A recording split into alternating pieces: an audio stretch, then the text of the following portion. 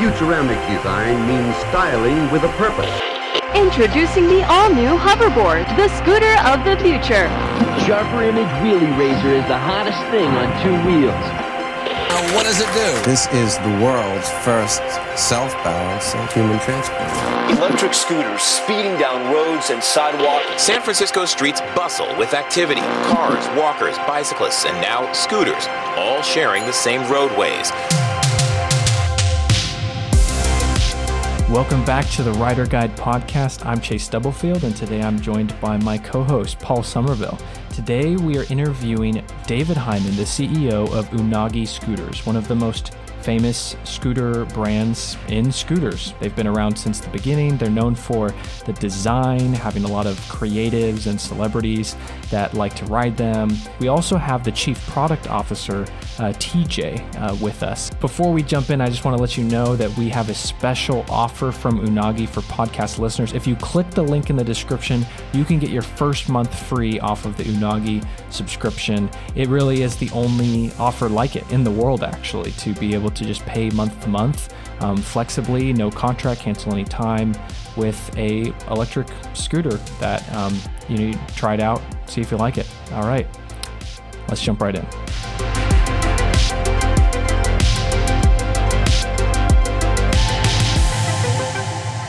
TJ, David, welcome to the podcast. Welcome. So yeah, this is an honor to have Unagi with us. David, for the audience, could you tell us just kind of like, who is Unagi?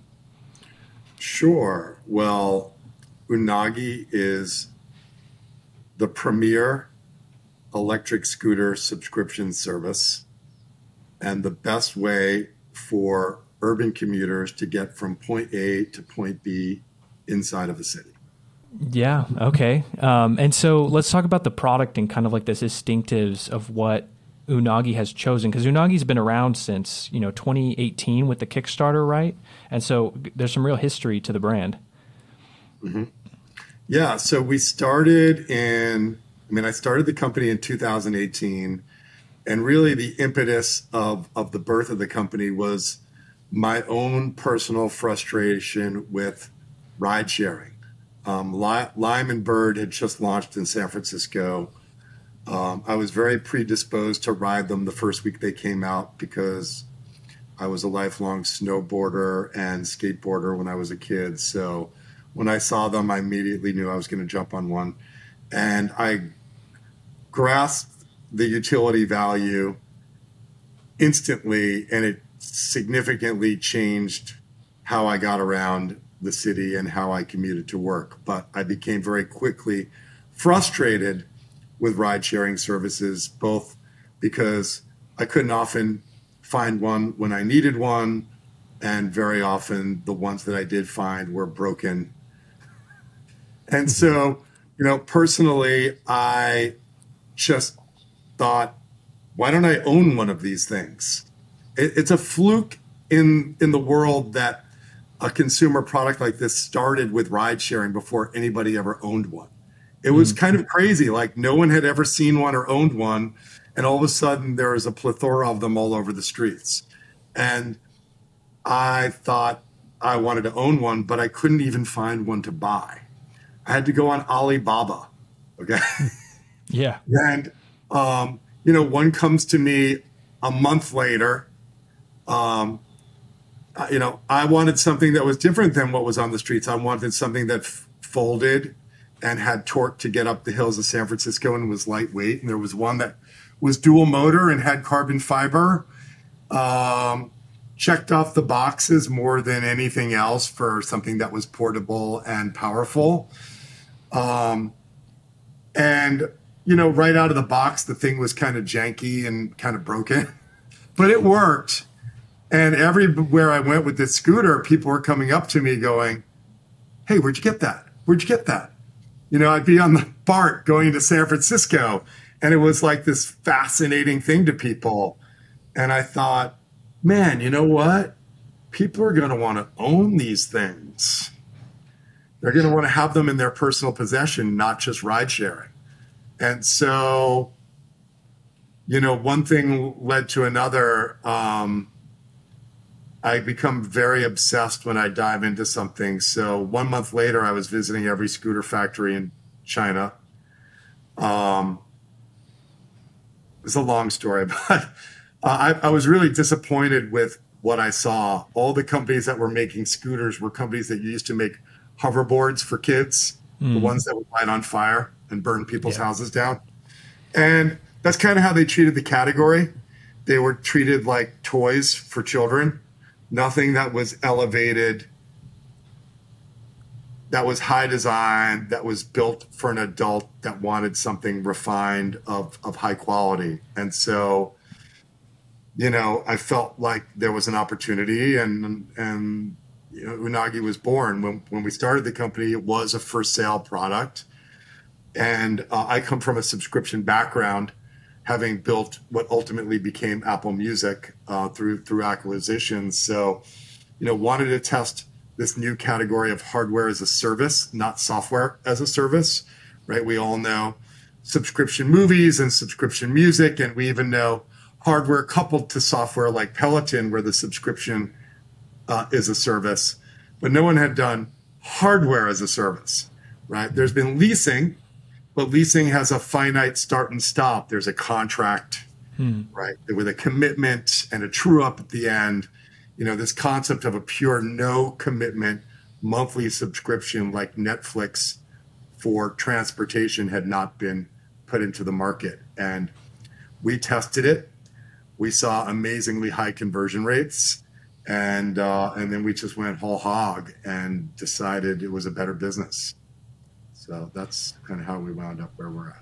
Yeah, and so 2020 is a big inflection point. It's the launch of the subscription program. Unagi is really the only company in the world doing anything like this in the subscription service. And there's also, like we mentioned in our Voyager review, Unagi is by some definitions the most reviewed and most press received of any scooter company. And so people can read about the subscription service. One thing I wanted to do is take a step back and hear about something I never even got to hear, even though I worked at Unagi late 2020 and in 2021. I never got to hear about this like early days and like how did Billie Eilish and like all of these other celebrities end up on scooters and just how that began. I'd be lying to say that we did anything. I mean, we saw Billie Eilish like tagged us. She was riding the scooter, and and so I reached out to management afterwards and was like, we're so flattered. Like, can we get her more? What does she need? Yeah. But she just was, an organic fangirl. And she's still like someone, a Billie Eilish fanatic. My friend's daughter, who like watches all the live streams, tells me she rides an Unagi out. She rides her Unagi to get out on stage when she performs on her newest tour. So I thought that was kind of awesome. And then I think it was just word of mouth. Like, we would see artists riding them and, we would reach out and see how we can support that.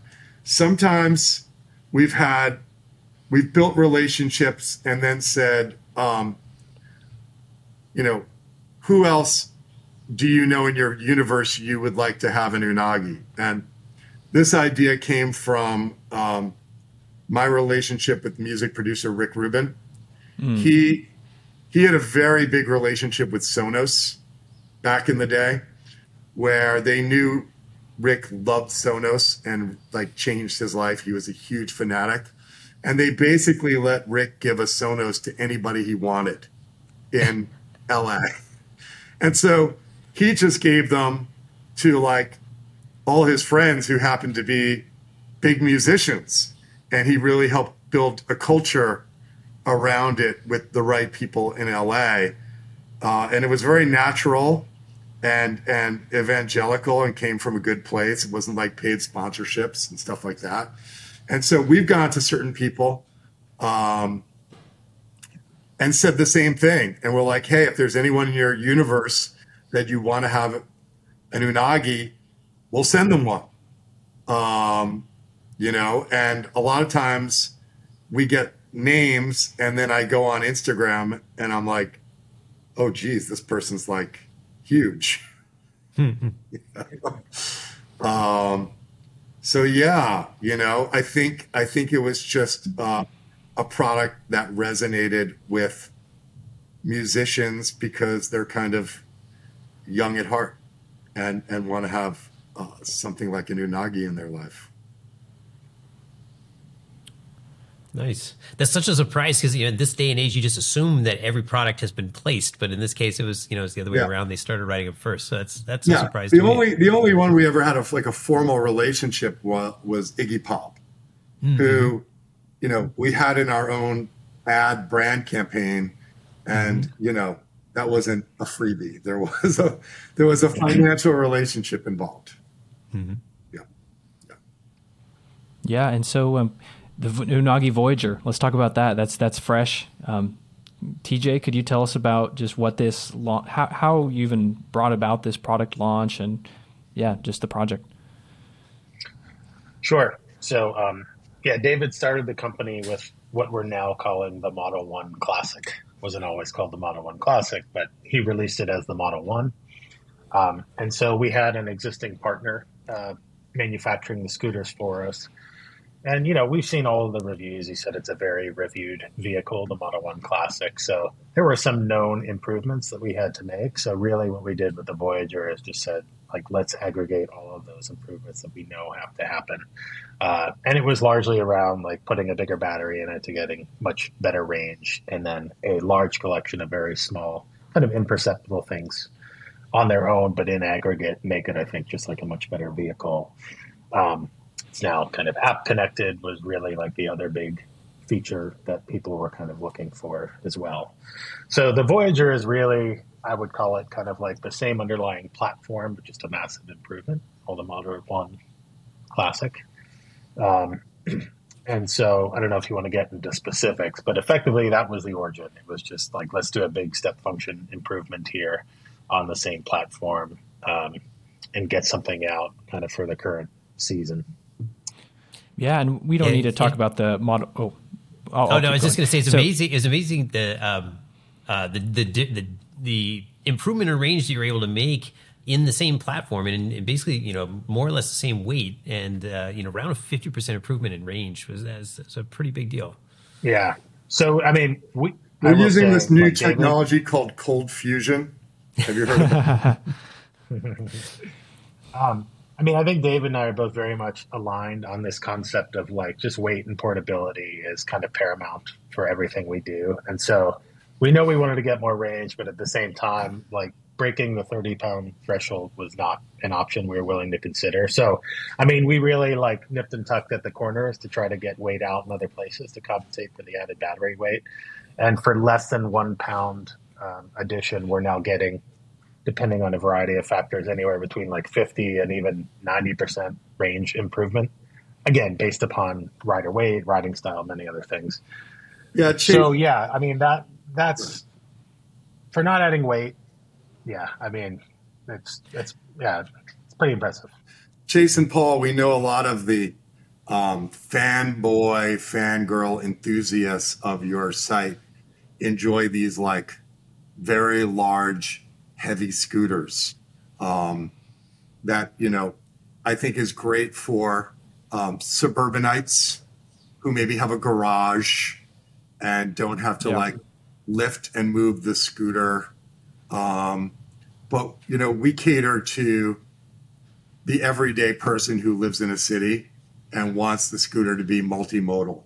They want to be able to take it on a subway, throw it in the trunk of an Uber, throw it in the back of their car, carry it up a 1 to 2 story walk up of their apartment. This category of scooters that, that's out there that are bigger and heavier, we're just that's not our DNA. We really, personally, I don't know. If I lived in a city, if I lived in the suburbs, I'd rather have an e-bike.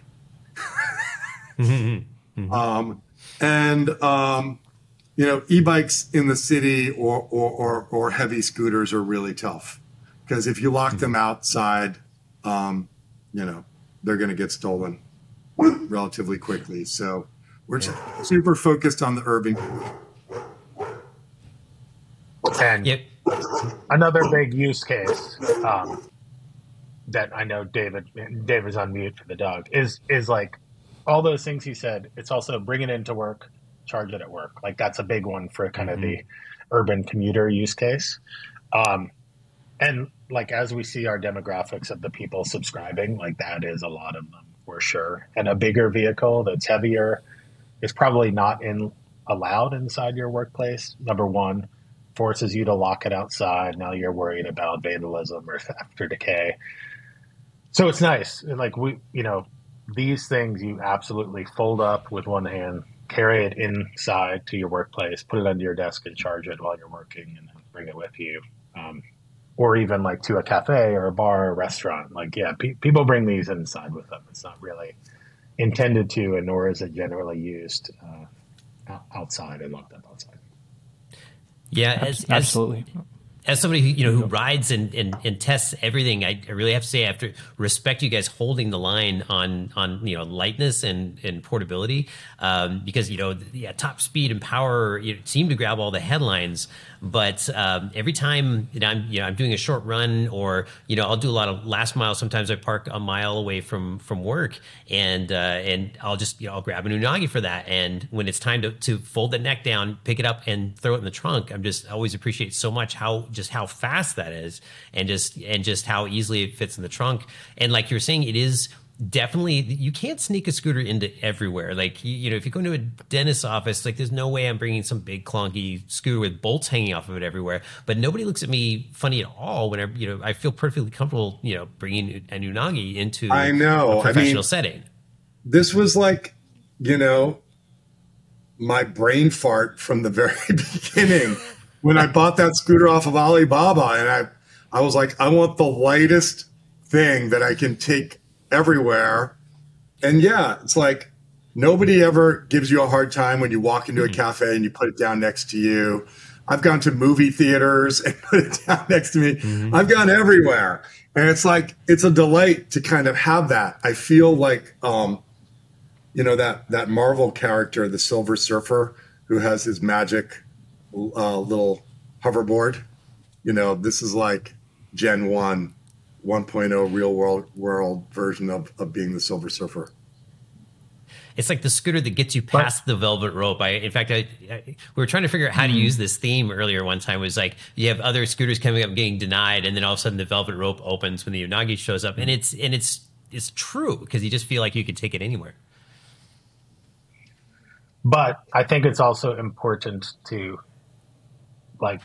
not compromise. Like I would say the ratio of weight and portability to performance, I have to say I think Unagi is the best. There's not even anyone close to it, because even though it's small and portable and you can bring it in these places, anyone that rides it, especially in the dual motor mode or going up a hill, everyone is universally surprised kind of by the pep of the scooter relative to the size. And that was another thing. We wanted the best of both worlds. We have our limits, of course, but let's get more range out of it. It's still got to be super peppy, but light and portable. Yeah, we've had to make some real sacrifices. It's not the cushiest ride. The cushy ride comes with advanced suspensions that add a lot of weight, and our tires are puncture proof, right? And that doesn't give the same ride comfort as an air pneumatic. But, anecdotally, we just know that when consumers puncture a tire on another scooter that isn't puncture proof like ours, it's almost impossible to service. Like a lot of these companies don't have quality service centers in the United States. You can't send them back. They're not going to put a new tire on. If you take your scooter to a bike shop, they are not going to service that product for you. And so, I've gone on Reddit and seen hundreds of posts of people trying to fix their tires on these electric scooters, having to put the tire in a microwave oven to soften the rubber to try to get it back on the wheel. Wow. And I'm like, yeah, it's a nightmare. And so, we make some sacrifices for something that we think works best for urban commuting. We wish it was a more comfy ride as these, 45 to 60 pound scooters, but those trade-offs just aren't worth it right now, or the serviceability issues. Yeah, and also, having launched in 2020, we're approaching 3 years. So this is so novel. It's really hard it's hard in some sense to get people to do it, but at the other side of things, Unagi has announced that the ratio is 20-1 of subscriptions to purchases. And so with your longest subscribers and happiest customers, what have you learned about those types of people now with all of this time that the fleet's been going? You want to answer that, TJ? Sure. Yeah, I think it's that they value, we internally, I think, have called it like urban utility, but the way they're living their lives, this is our average customer, our average subscriber. Yeah, they really value that urban utility, which is like light, portable, but fun and powerful, looks great, pride of ownership. And like the tires are a good example, like set it and forget it. You don't need to worry about service, nothing like that. Just very convenient for the typical kind of urban first and last miler that needs multimodal solution, or just, getting to and from work up to 3, 4, 5 miles. It just seems to be, and maybe way back when David started the company, not all of this was intentional, but regardless of whether or not it was intentional, this has ultimately just coincidentally, maybe a little planning, maybe a little luck. It's like, it checks all the boxes that we want for like our core subscriber base. And that is just, frankly, just coming from direct feedback from them. We have a very tight feedback loop with them, and, they value the same types of things that are on our product roadmap. And, when I'll just add to that and say, being on an electric scooter, any electric scooter, requires a certain amount of adventure. Like in the human, they have to have a certain amount of comfort getting on one of these. It's not for everybody. Not everybody feels comfortable on a stand-up scooter, but if you are, it's a huge luxury inside of a city, especially on an Unagi. There's nothing I love more than when I'm in New York City, which is our biggest market. I feel superhuman. I've gone over 3 bridges in one day. I've tackled multiple boroughs. The subscription works out to $1.90 a day for all day riding. One subway ride is $3, and it's very limiting. You can't go cross town. You can't get from point A to point B.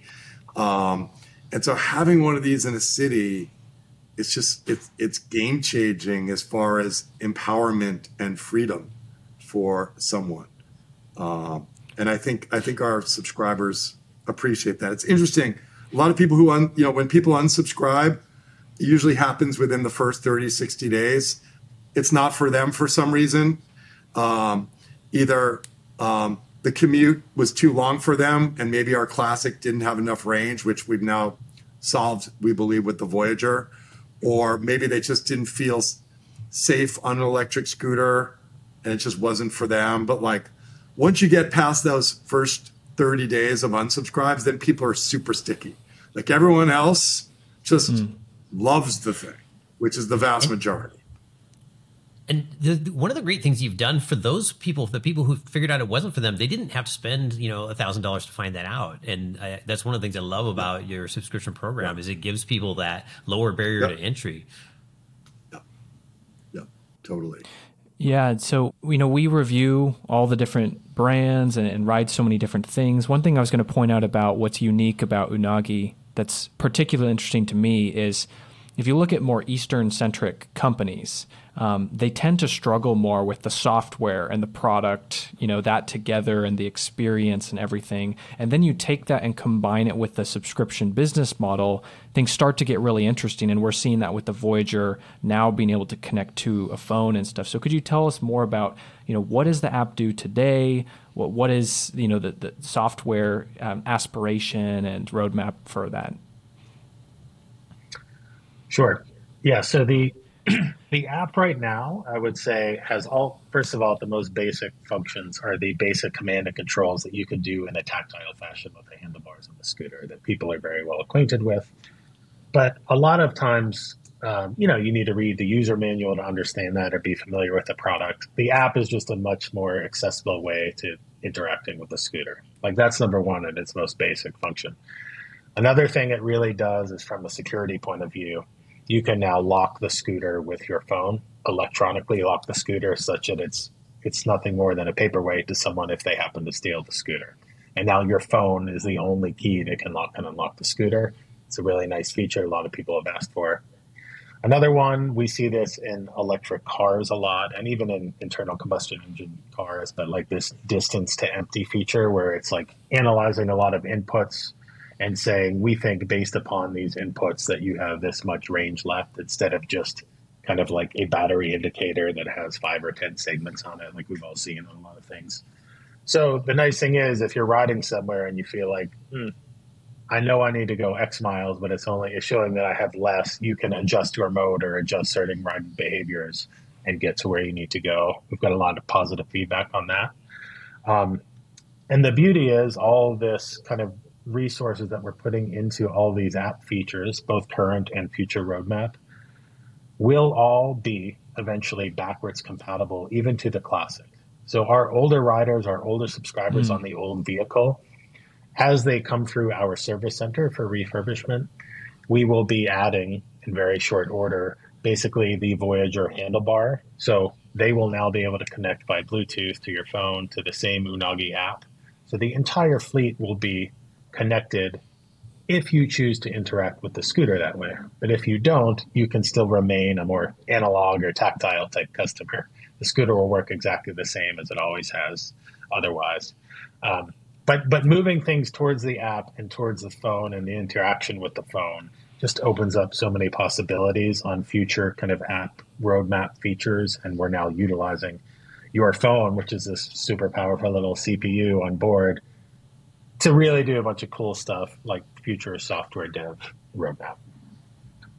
And I love the range remaining. Oh, you go.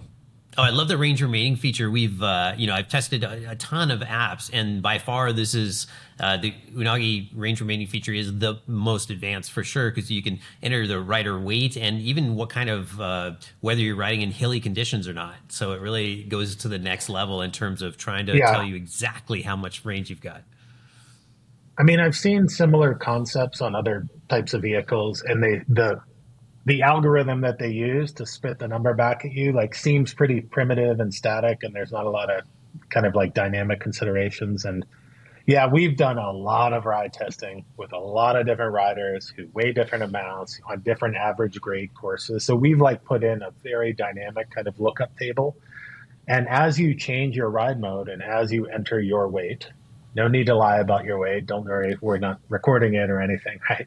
And as you change your hill climbing profile, we are dynamically calculating that and spitting back a number that we feel like is very accurate. And over time, the more riders that are connected and volunteer to share that information with us, that algorithm keeps getting tuned and more precise. Really cool feature. We've gotten a lot of good feedback on that. It's a big deal because range anxiety is real. There's nothing worse than the thought of running out in the middle of nowhere, having to walk home the rest of the way or wherever you're going, or missing an appointment, or and so yeah, it was a brilliant idea on TJ's part to get the rider weight in and build this table. No one's done anything like it. I'm super proud of it. The next thing I'd love to see is that display on the scooter itself, not just on the software. Working on it. We're getting there. Yeah. We're getting there. To me, seeing that is more important than seeing your speed, right? How important is it that I'm riding and I stare at, am I going 13 miles an hour? Am I going 16 miles an hour? Kind of doesn't matter, but seeing how many miles I have left is the most important thing. And as you guys all know, and I know, Paul, you're on like every scooter under the sun, these battery indicators, they're like, they go up, they go down, you're in the red, then, Yep. Oh, yeah. And it's like, it's a guessing game. It's a total guessing game. You're one of the few guys that actually like rides them to empty and helps someone understand what a real world scenario might actually be. Without your data, I don't know what they do. Yeah, and something I didn't get to cover in the review was also your end of battery experience on the Unagi is better than everybody else's. I can say that just unequivocally. The notice you get it's a series of beeps and then the gauge is kind of counting down. It's like nothing else. I mean, every time I range test an Unagi, I end up making notes on that. And I don't know if it ever makes it in the review, but it is a very good experience, and it really lets you know the end is coming. Right. Yeah, we have a series of escalations, like very deliberate, I would say, with both the LED color on the segments on the display, and then there's audio indicators that kind of match that. Yeah, like I think it does go appreciated. It just helps you ride plan better for sure. It's like having a really good hospice nurse where we ease you to your death kindly and gently. Yeah. One thing on the kind of related to range, but also related to this is like, I couldn't say this for the Classic, but I can for the Voyager. I think this audience of Paul and Chase knows the space probably better than anyone. We all know what I would say the nominal one-way ride is for an electric scooter, right? What that distance is. And let's say you're a commuter, so you need to cover twice that distance in between charges. I can say this with certainty with the Voyager. I would say for 99% of all nominal two-way rides, the Voyager is something you can do. Even for a heavy rider on hills, you could do a round trip to work and only charge it at home, right? That wasn't always the case with the Classic, maybe for lighter riders or shorter commutes. But yeah, it was like we had to make that work, that round trip work, while not adding too much weight. And so we could have made the battery bigger, of course, but like we didn't want to go too high. So we made it just big enough that like almost in every single scenario, someone can just do a round trip to wherever they're going and not have to worry about range anxiety or having a charger with them. Yeah, and David was bringing up the New York trips, and one thing that hasn't been mentioned yet is not only is the range higher, the charge time is significantly better, especially from 0 to 80. And so when you're commuting and you're trip chaining and going from multiple stops in New York or something, being able to plug it in and take it inside without turning too many heads, that's interesting. Yeah, going to a bigger charger is like very subtle change that no one really sees or appreciates until they actually start using the thing and need to charge it. And the 0 to 80% that's really the one everyone should look at, as far as kind of charge time. And it's half the time of the Classic on a bigger battery. So it's just like much better. You have to carry around a slightly bigger brick to deal with that, but it's completely worth it. Yeah, and so also there was the news last year of the Google partnership, and we heard about that, I think, back in like September. I mean, free subscriptions for every single Google employee, which is quite a few and all around the nation, right? Like, for people who are listening, is that something that you're seeing other companies take up and you'd expect? Because, the audience of this podcast might be a little bit more working and stuff like that.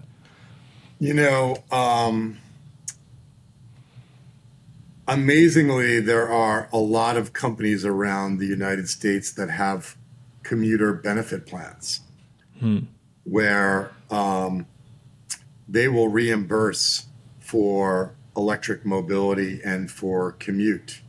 And the Unagi falls within their commuter benefit programs. Lots of companies. And so for anyone listening to this podcast, talk to your HR department. Find out what your commuter benefits are. Sometimes it's full reimbursement. Sometimes it's before tax dollars, pre-tax dollars. So many people don't realize how they could already be getting a free Unagi with their existing commuter benefits or massively subsidized. So the $60 a month, which is already a smoking deal, could be half or free. So it sounds like go talk to your HR department. This sounds like a great YouTube video. In fact, it's almost clickbaity. Hey man, you can get a free unagi from your company. Remember, I want my MTV. Yeah, that started because a cable company turned off MTV, and all the consumers in that geo region demanded to have it back. So go demand your unagi from your HR department. They should cover it. Yeah, and just announced last week Mercedes, right, doing some deal with Unagi. Could you tell us about that? Yeah, they are bundling Unagi subscriptions with their flagship electric vehicle. So you buy a Mercedes electric car, and it comes with a 1-year Unagi subscription for free, which is pretty cool. Wow. Yeah, pretty cool. Will the car charge the scooter? I wish it should. We do not have a USB-C input right now. We just have, unless they have 110 in the car, they do not in those Mercedes. But many cars now do just have basically a charger. I know my car does, so I can charge my scooter in my car, which I do quite frequently. Future roadmap vehicle will absolutely have that, though, a secondary way to charge and discharge. The value proposition of this, most people don't get. Having an Unagi in a car is fucking incredible, because whereas you used to drive into a city and have to circle around looking for a parking spot, when I drive into San Francisco, I just take the first parking spot I see, and then I scoot the rest of the way.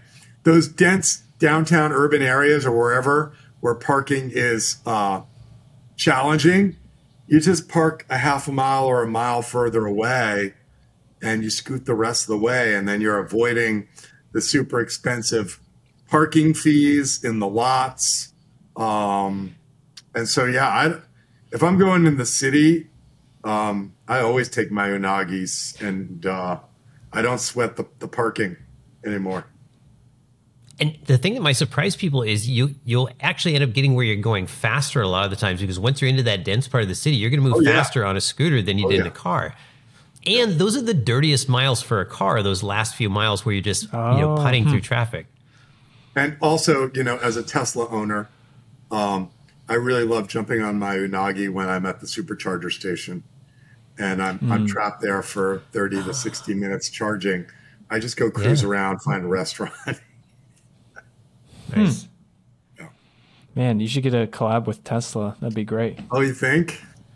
Maybe, for the charge breaks. Elon Musk, if you're listening. So anyway, with the Voyager launch, what are the things that you are both looking forward to, and anything that you can share about the future of Unagi? Maybe starting with TJ. Well, from a roadmap point of view, I would just say, philosophically, the concept of really doubling down on kind of app feature development that will be backwards compatible with all existing vehicles and will be kind of more fully integrated into future vehicles. That's one theme for sure. As a business model, we're absolutely committed to subscription, obviously. I mean, we made that pivot a while ago now, so that will inform a lot of our both hardware and software product decisions as well. The Voyager is one step in the way. We have a lot of plans going forward, for future vehicles, but they will all check these certain boxes where I would say, it's going to be a subscription heavy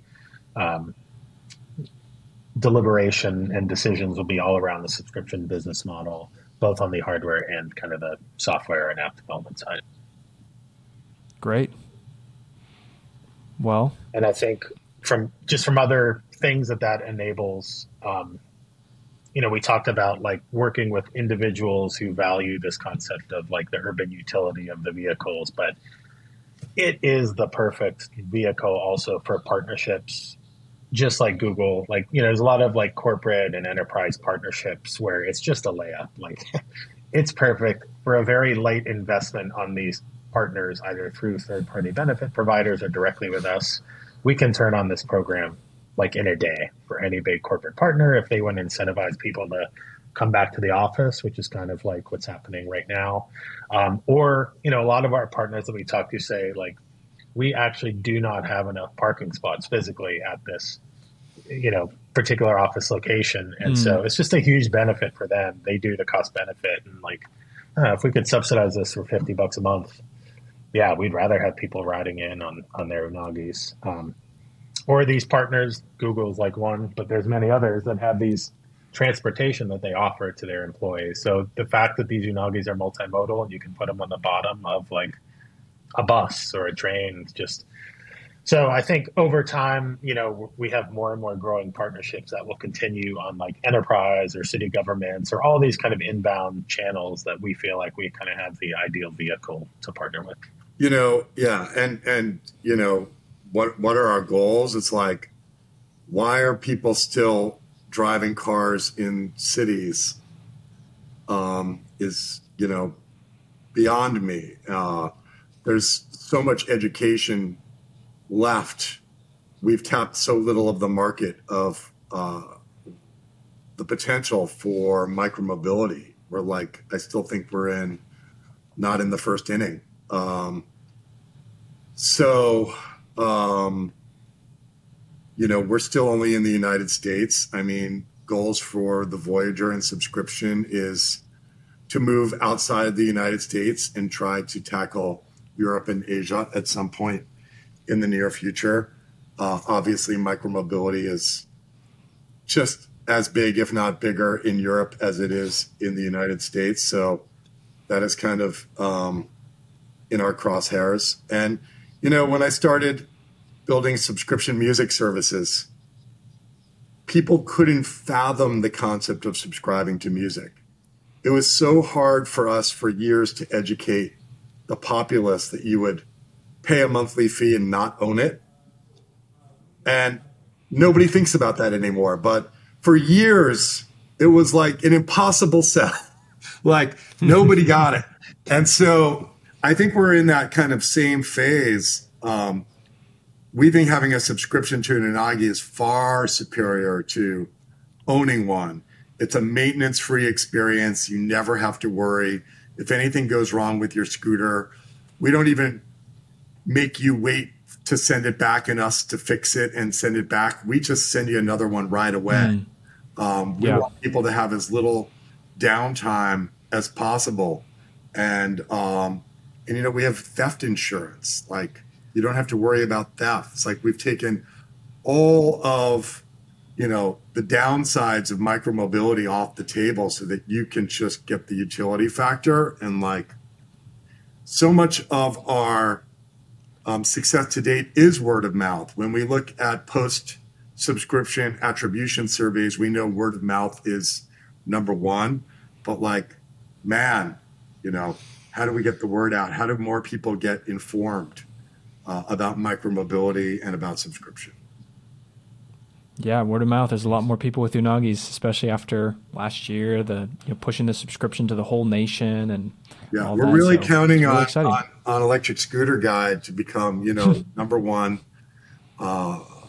transportation publication on the internet. We're getting there. We're coming for, all of micro EVs, not just electric scooters now with being Rider Guide. So anyway, I've got one final question. Paul might have another one. So colors, most scooters just come in black, right? And so how did you choose the 4 colors for launch for the Voyager? And they're different from the original too. Well, you want to answer that, TJ? Yeah, I mean, I will just say, the original classic color choices kind of predate me. When I look at them, I mean, David can tell, like, to me, it's very kind of Tesla type color scheme, but automotive grade, like very cool looking. Like, this feels like more consumer electronics and not necessarily a boring black or gray scooter that, we see every other one. And then when it came time for the Voyager, like, we definitely wanted new colorways for sure.